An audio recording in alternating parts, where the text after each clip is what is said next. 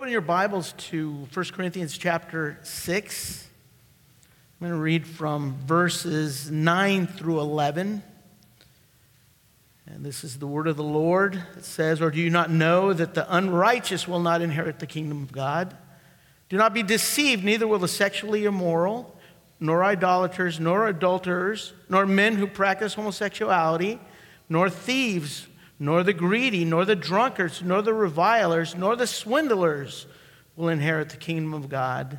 And such were some of you, but you were washed, you were sanctified, you were justified in the name of the Lord Jesus Christ and by the Spirit of our God." A lot of people wonder how these three verses got placed where they are in chapter 6 of Corinthians, or just basically in the book where they're at. So I'm going to give a little context of how these verses are here, a little context of why Paul exhorted the church in this way. Basically, the church of Corinth was a church that the Apostle Paul planted on his second missionary journey. Corinth was a very busy city, a prosperous city in Achaia, strategically located. So it was very busy with commerce. It was eventually became the capital of Achaia. When he planted it, he first went. When he crossed over to Macedonia, he was in Philippi. Then the church at Thessalonica, Berea, came down to Athens, and then he went to Corinth. And this city was very idolatrous, very idolatrous. It was host to the temple of Aphrodite, goddess of love. They say that there was 1,000 priestesses in the temple that served as really, they were temple prostitutes that would come down to the city and they would entertain the men of Corinth and also traveling businessmen through there. So it was very morally corrupt city. There was a lot of moral corruption. It was known for that, actually. In the city's name was synonymous with moral depravity. They said that to engage in sexual relations with a prostitute was to Corinthianize. Imagine that. So this is the type of city that this church was located in. It was a mixture of Jews, Greeks, and Romans. And through this cosmopolitan mix of people, businessmen, slaves, people were being saved. And Paul ministered there for about a year and a half after the church was planted as their pastor. And before leaving, he left with two friends, Priscilla and Aquila, that he met while he was there. So he left, and then a little later, Apollos became their second pastor. But after about 2 years after Paul left, and he started receiving these communications of serious problems and difficulties, sin, that were arising in the body of Christ, in the church there at Corinth. And this prompted the Apostle Paul to write this letter of 1 Corinthians. And he would address the problems and sins that he was made aware of in the church, but he would also answer questions that they were asking. In chapter 7, verse 1, it talks about a letter that he received. He received a letter, and basically in chapter 7, as you go through the following chapters, he's answering questions from this letter that the church of Corinth sent to him. So basically, from chapter 1, verse 10, all the way through to chapter 16, the apostle is helping this church understand their new life in Christ by addressing the difficulties and the questions chapter after chapter, the sin chapter after chapter. He is giving new revelations, because sometimes he says, this comes from me, not from the Lord. So he's giving new revelations. Sometimes he is teaching them what Christ taught when Christ was here ministering on the earth. But he was shepherding them through, although from a distance, with communications back to the church. And this letter is one of those communications in which he is shepherding them. A lot of problems. But the most serious problem that Paul addresses, probably the most serious problem, is their inability to divorce themselves from their former life. Their inability to divorce themselves from the worldly society around them, the society that we briefly touched on.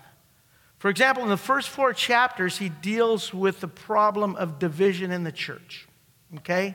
Why were they divided? They were divided because they were following after human leaders and human philosophies. And that's not far off from where we are at today. We get a lot of ideas. Human philosophies, I say public opinion, because a lot of it's public opinion. And so they were divided. They were following men. They demonstrated that by saying, I'm from Paul, I'm from Apollos, I'm from Cephas, from Peter's group. And then the different philosophies that they would follow. Like I say, it's not much different from today. But what that was a carryover from their former life, when they used to follow these human philosophers, these human leaders. So they would do that when they brought that into the church. First 4 chapters, he deals with division in the church and this. Chapter 5, he talks about their failure to discipline and sin in the assembly, and they tolerated it. That also is a carryover from their former lives. When they tolerated sin, they basked in their sin, and they would ignore it. In chapter 6, it was the sin of suing each other. And in the Corinthian society, as in Athens, everybody was involved in the judicial process. And they carried that into their Christian lives as well. And this is a problem throughout the letter. And the Apostle Paul even addresses it in chapter 5 in verse 6. In chapter 5, verse 6, he says, do you not know that a little leaven leavens the whole lump? Cleanse out the old leaven that you may be a new lump as really unleavened. He says, do you not know that a little piece of that old lump, and that is actually what leaven was. It was from an old lump, and he's calling the church, introduce that into the new lump, and it will permeate, it will penetrate, and it will contaminate the new lump. And that's what was happening. That's what was happening. That was their problem. Gravitating back to the old way of life and letting it contaminate their new life in Christ. And not really understanding the theological truths of their new life. The life that the gospel of God produced in them. And Paul wants to address that again in these verses.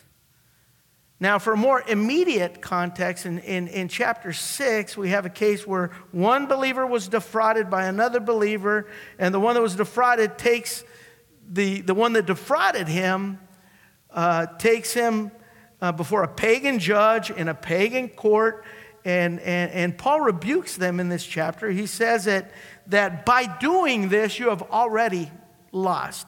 Even if you won the lawsuit, you've already lost. It's a loss for you. It's a loss for the church because it stains the testimony of the church and it stains the testimony of Christ. He says in verse 7 of chapter 6, to have lawsuits at all with one another is already a defeat for you. So he's saying it's already a loss. Just the fact that you guys are bringing these lawsuits up before a pagan judge in a pagan court, because it stains the testimony of the church. He says, I have a better idea. He says in verse 7, why not rather be defrauded? Why not rather suffer wrong?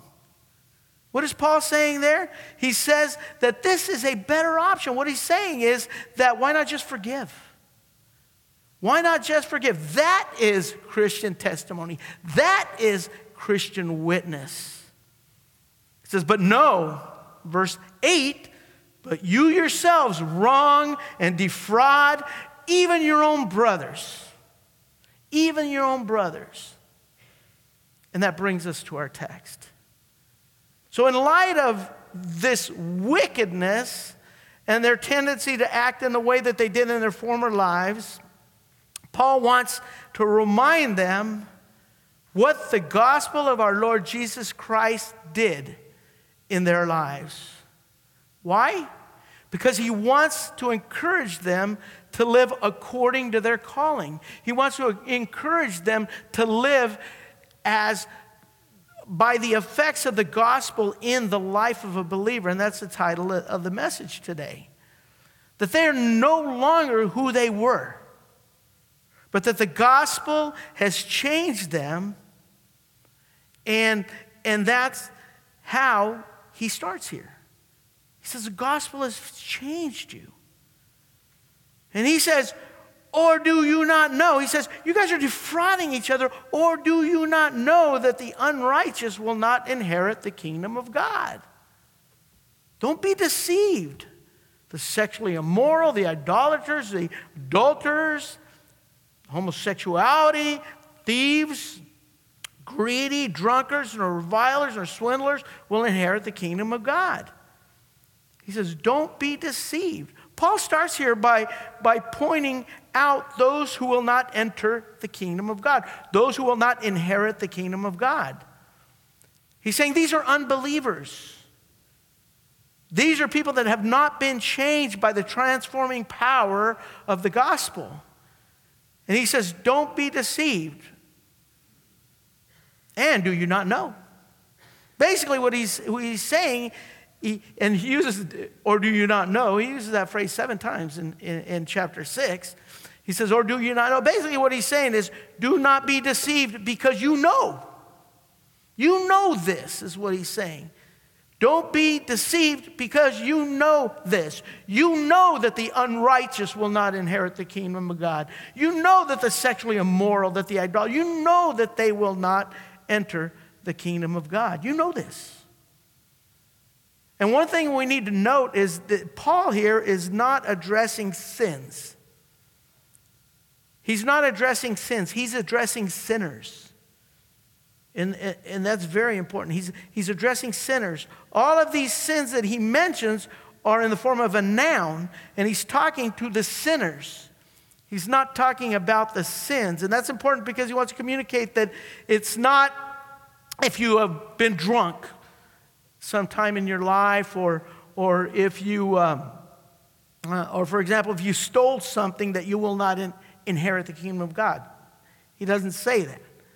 He is talking about sinners because he is saying that if your life is characterized by, or if the pattern of your life is these types of sins, it appears that you are not changed, you have not been changed, and that you will not enter the kingdom of God. It appears that you are not a believer. So he's talking to sinners. He's talking to the sinner, and he says to them in verse 11, he's talking to the sinners in verse 11, he says, and such were some of you. Such were some of you. One of the things we need to understand is he's not just taking a random list of sinners here. This was the church of Corinth. This was the church. He even mentions some of those sins in chapter 5. In verse 11, he says sexually immoral, the greedy, the idolater, the reveler, the drunkard, the swindler. This was the church of Corinth. This was them. And a lot of this list is us, or was us.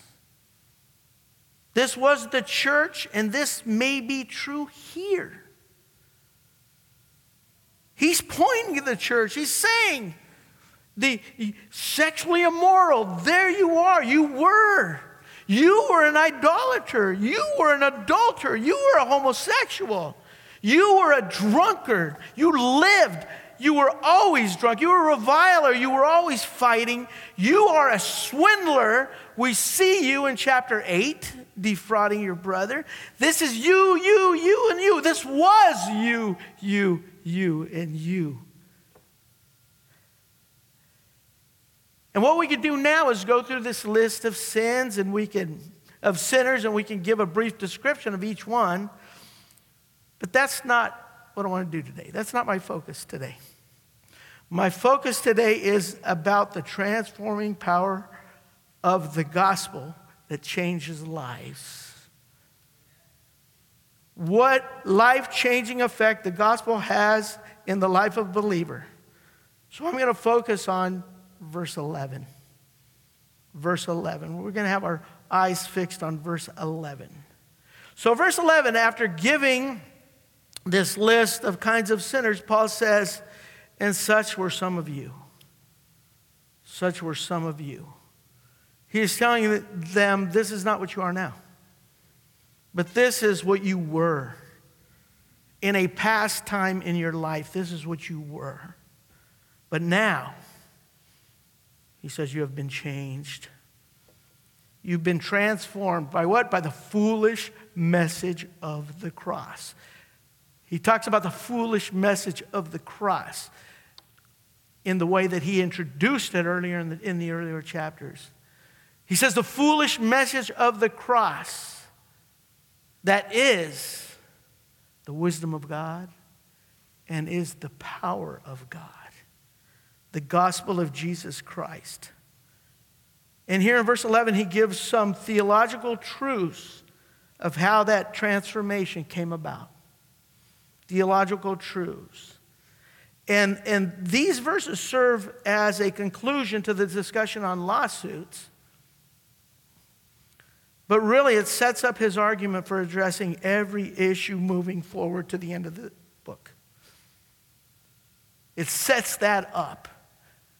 Because he's basically saying, if you guys are believers, you need to live like believers. So he gives 3 theological truths here that are true in the life of every believer. These 3 theological truths that were brought about by a change in their life, and everybody here, everybody in this room that is a believer, this is true of you. Okay? So this message is from the Lord. This message is for each one of us. Okay? Paul here knows that if the Corinthians were going to break from their former life and live a truly changed life, that they needed to understand these theological truths. They needed to understand what happened in their life. And just as they needed to know, we need to know as well. We need to know, because this is going to help us break from those habits that we have from our old life. And each one of you know what those habits are. This is going to help us change our lives into lives that truly serve and love the Lord. That we always proclaim, oh Lord, we love you. Oh Lord, we want to serve you. Well, we need to live truly transformed lives. And these are 3 ways that we've been transformed. These are 3 ways that he is telling these believers, the church of Corinth, that they've been transformed. These are the 3 effects the gospel has in the life of a believer, in the life of every believer. Paul says, and such were some of you. And then he says, but. I love those adversatives in the Bible. I was going to say I love those buts in the Bible, but that doesn't sound very good. You were dead in your trespasses and sins, but God in his abundant mercy gave you life. But. So he says here, and such were some of you, but you were what? Washed. Here Paul is saying that Christians, that believers, listen to this, have been cleansed of all their sins. Imagine saying that to the Corinthians. Imagine saying that to the Americans. Imagine how that truth impacted their feeling of guilt for their sins past. These people were unrighteous, doers of wrong, basically is what it means there. They were sexually immoral, idolaters, they were adulterers, they were homosexual, they were thieves, they were greedy, they were drunkards, they were revilers, they were swindlers. They were all these things. They all were these things. And Paul says, you have been washed. And in the Greek, that word means a complete washing. A complete washing, a thorough cleansing. Not just a foot washing, but a complete cleaning. A complete cleaning, as our Lord alludes to in John 13. Not just a foot wash. You were cleaned. Totally cleaned. Paul's letting them know that their condition, that even though their sin contaminated them, God purified them. God washed them. God cleaned them. And we see that concept throughout Scripture. In Isaiah chapter 1, verse 18, very familiar text. He says, now let us reason together, says the Lord. Though your sins are like scarlet, they shall be what? White as snow. Though they are red like crimson, they shall become like wool. Wow. In Psalm 51:7, David says that, wash me and I will be whiter than snow. Whiter than snow. That's white. That's washed. In Titus 3:5, it says, he saved us, not because of works done by us in righteousness, but according to his own mercy, by the washing of regeneration and renewal of the Holy Spirit. This is the effect of the gospel. The washing of regeneration and the renewal of his Holy Spirit. And the idea here is, even though we have sinful, stained souls, God gives us what? A new, clean life in Jesus Christ, our Savior. Wow. Paul wants them to understand this, but you know what? God wants us to understand this too. He wants us to understand this in order that, what does this do? How does this impact our lives? It changes the way we live. The truth is, when you realize that something is washed, something is totally clean, it motivates you to keep it clean. It motivates you to keep it clean. I remember when I was 8 years old. When I was 8 years old, I did my first Holy Communion.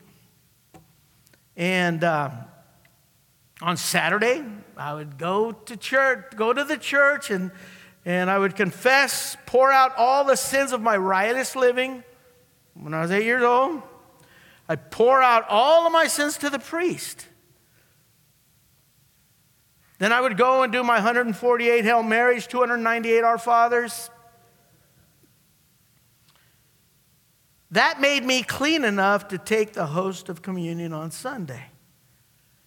But boy, after I did that on Sunday, you know how I felt? As a little kid, I felt clean. I felt that I fulfilled my obligation to God, but I felt clean.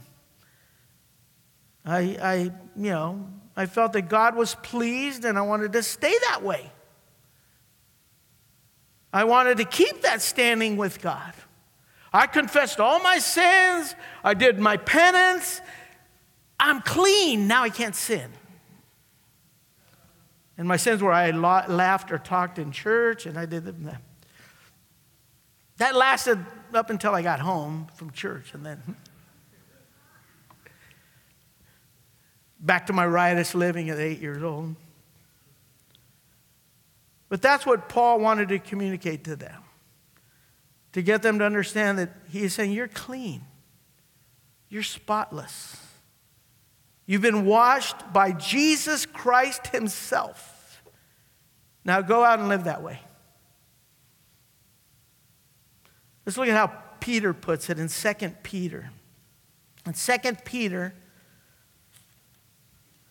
chapter 1, verse 3, he says, His divine power has granted to us all things that pertain to life and godliness through the knowledge of him who called us to his own glory and excellence, by which he has granted to us his precious and very great promise, so that through them that we may what? Become partakers of the divine nature, having escaped the corruption, the filth that is in the world because of the sinful desires.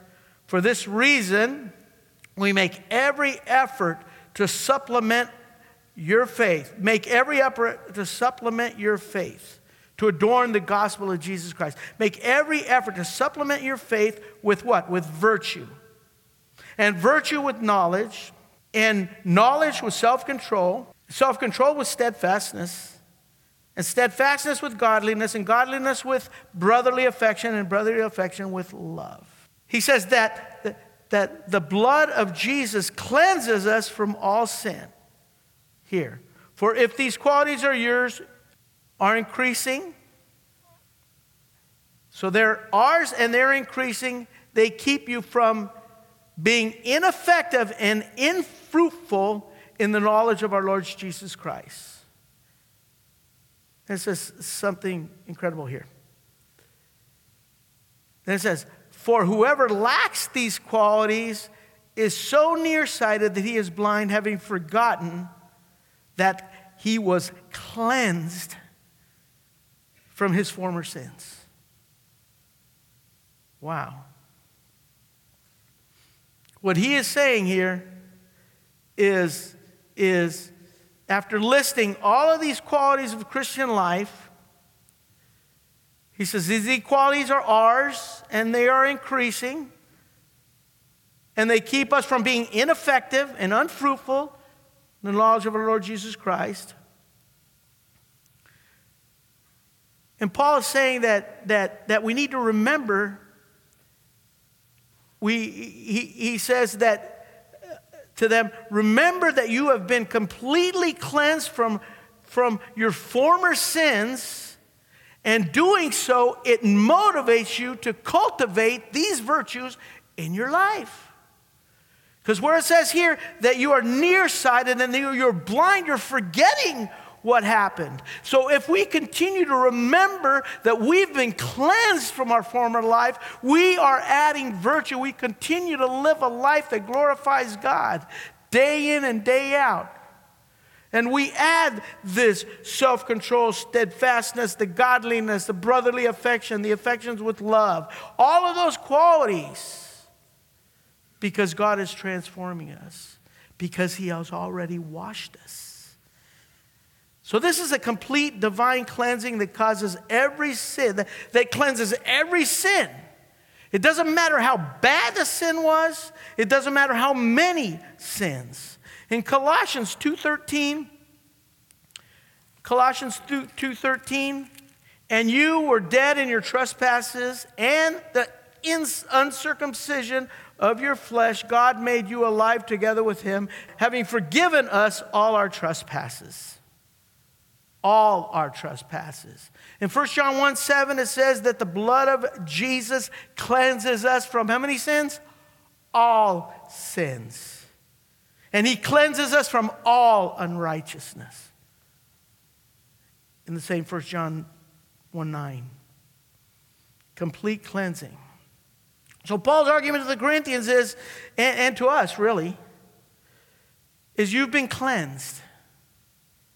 And basically what he's saying is, now act like it. Act like it. And the fact is, because God cleansed you, you can now live a pure life in a dirty world. Paul's saying, you are now clean. Now live that way. This is one of the effects of the gospel in the life of a believer. We've been washed. But that's not all. He also says, but you have been sanctified. But you were sanctified. You were sanctified. In this, Paul's saying that the Christian has been set apart as the holy people of God. The word sanctified comes from the word holy, and as a verb, it has two common meanings. Two common meanings. In chapter 7, he also talks about a matrimonial sanctification, but we're talking about these two meanings here. It is the process, a process of eliminating things that are unholy in your life, practically becoming more and more like Christ. It's a process. That's one of the meanings. The other meaning is it could mean that you're set apart for a sacred purpose. Set apart for a sacred purpose. And this is the case that Paul is talking about here. In this case, it is that God set them apart, and he sets us apart for his purposes. He consecrates us, is what we could say. God set us apart for sacred purposes, set us apart for a specific purpose. Okay, this is positional. Theologians call it positional sanctification, as opposed to progressive sanctification. Positionally, we are saints. We're set apart for holy purposes. This is a done deal, something that happens to us at salvation, something that happened in the past, a one-time event. We've been sanctified. Okay? Progressive sanctification is happening now. It's happening today in our lives. It's an ongoing event. It's an ongoing transformation of us. Positional sanctification is like the base, and progressive sanctification is like the fruit. They're different, but you can't separate them. Because you can't have progressive sanctification without us having been positionally sanctified. Okay? So positional sanctification always leads to progressive sanctification. And Paul here is saying that those people have been set apart in a very special way through the gospel of Jesus Christ for God. They've been set apart. God wants them to understand that yes, positionally speaking, they are in Christ. They are saints. Wow.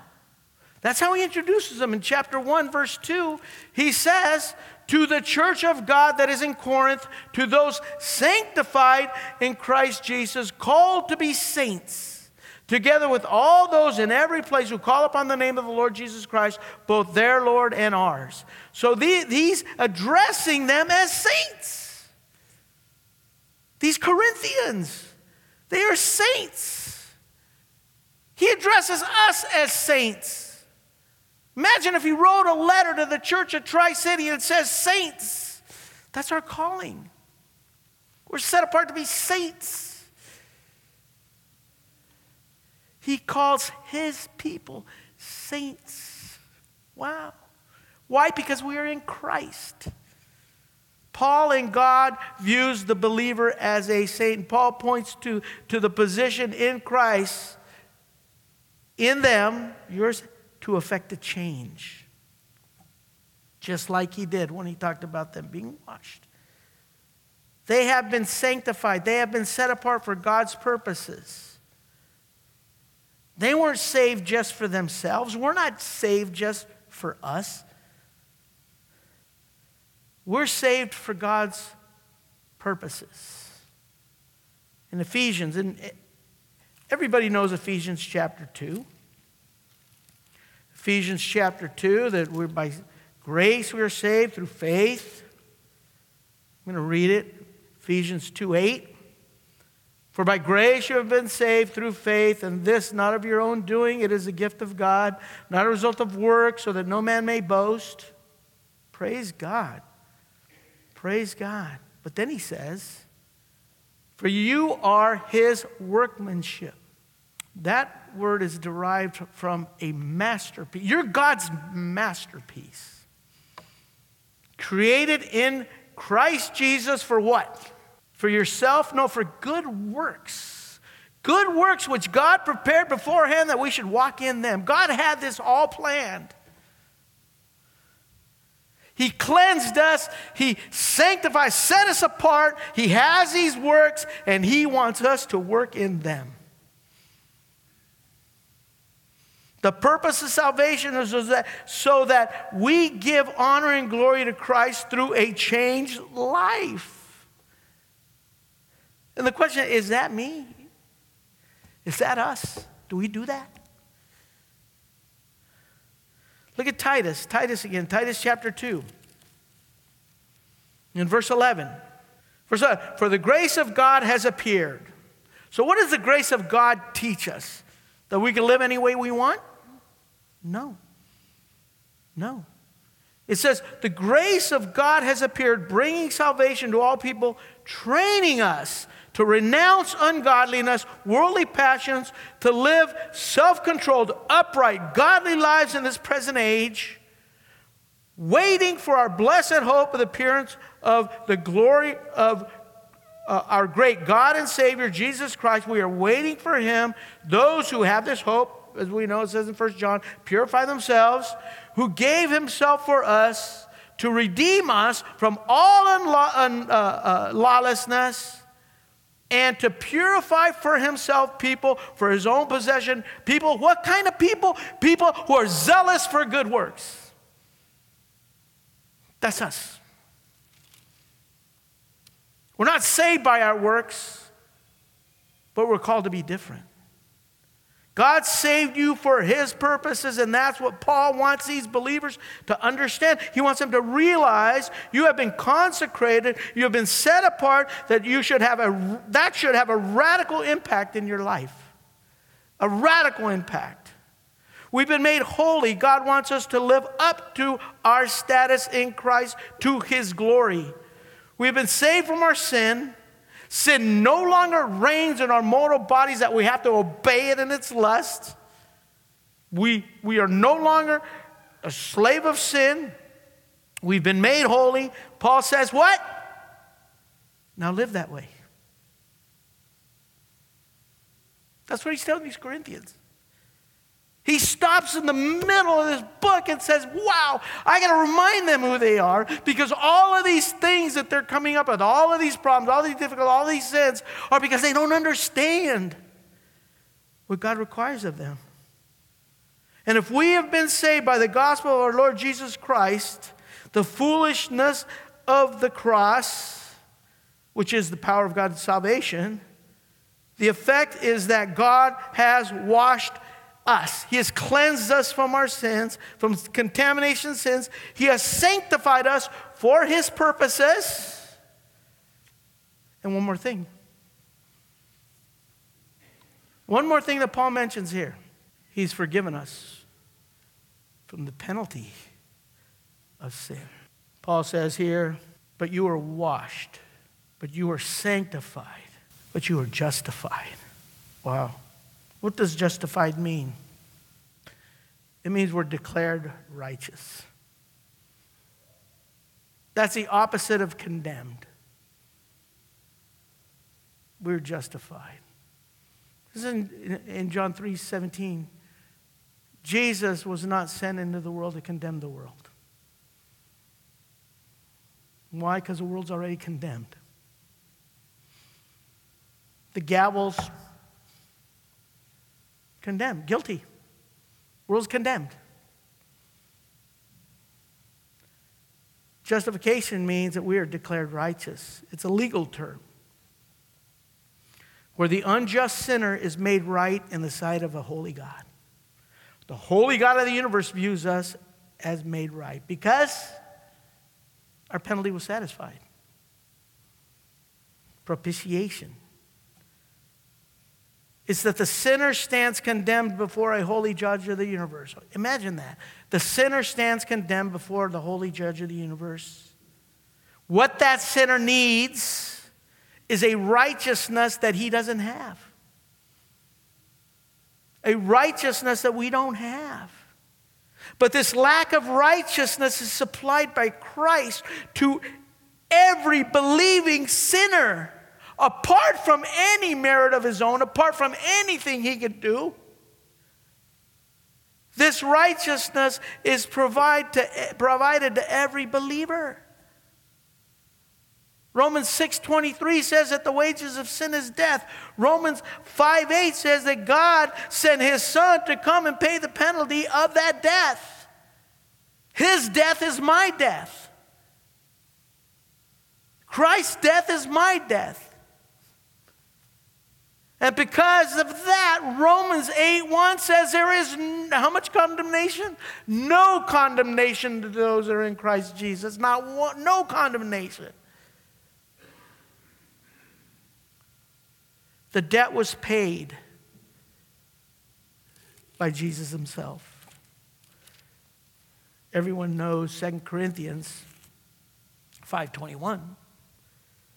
It says, for our sake, he made him to be sin. For our sake, he declared Christ guilty. Christ is guilty. He who knew no sin, so that in him we might be declared unguilty or not guilty. So that in him we might become the righteousness that God requires, the righteousness of God. Wow. Christ paid our debt and cleared us from all the penalties of sin.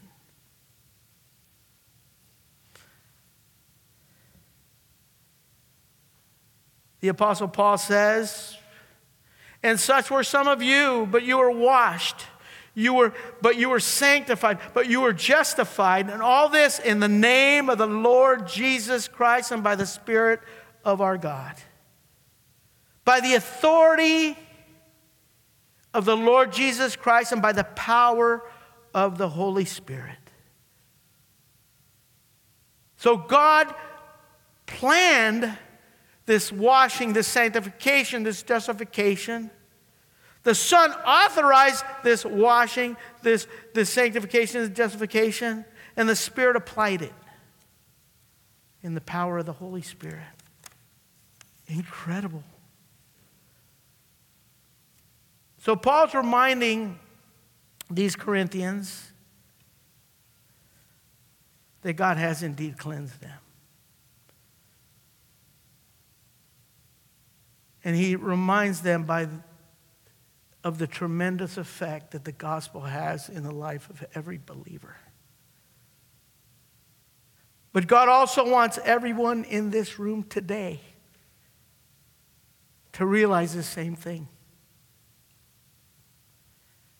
We need to realize that washing that we received. We need to realize that we've been set apart for a specific purpose, and we need to realize that there's no condemnation. We need to live in that glory. He wants you to know that you're different. That if you repented from your sinful and self-righteousness,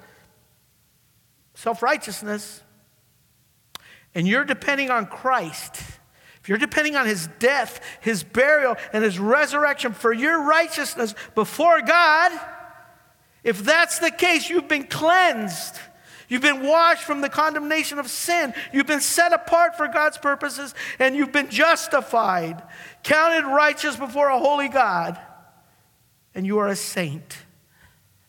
And God says, now go live like one. Father God in heaven, we thank you, Lord.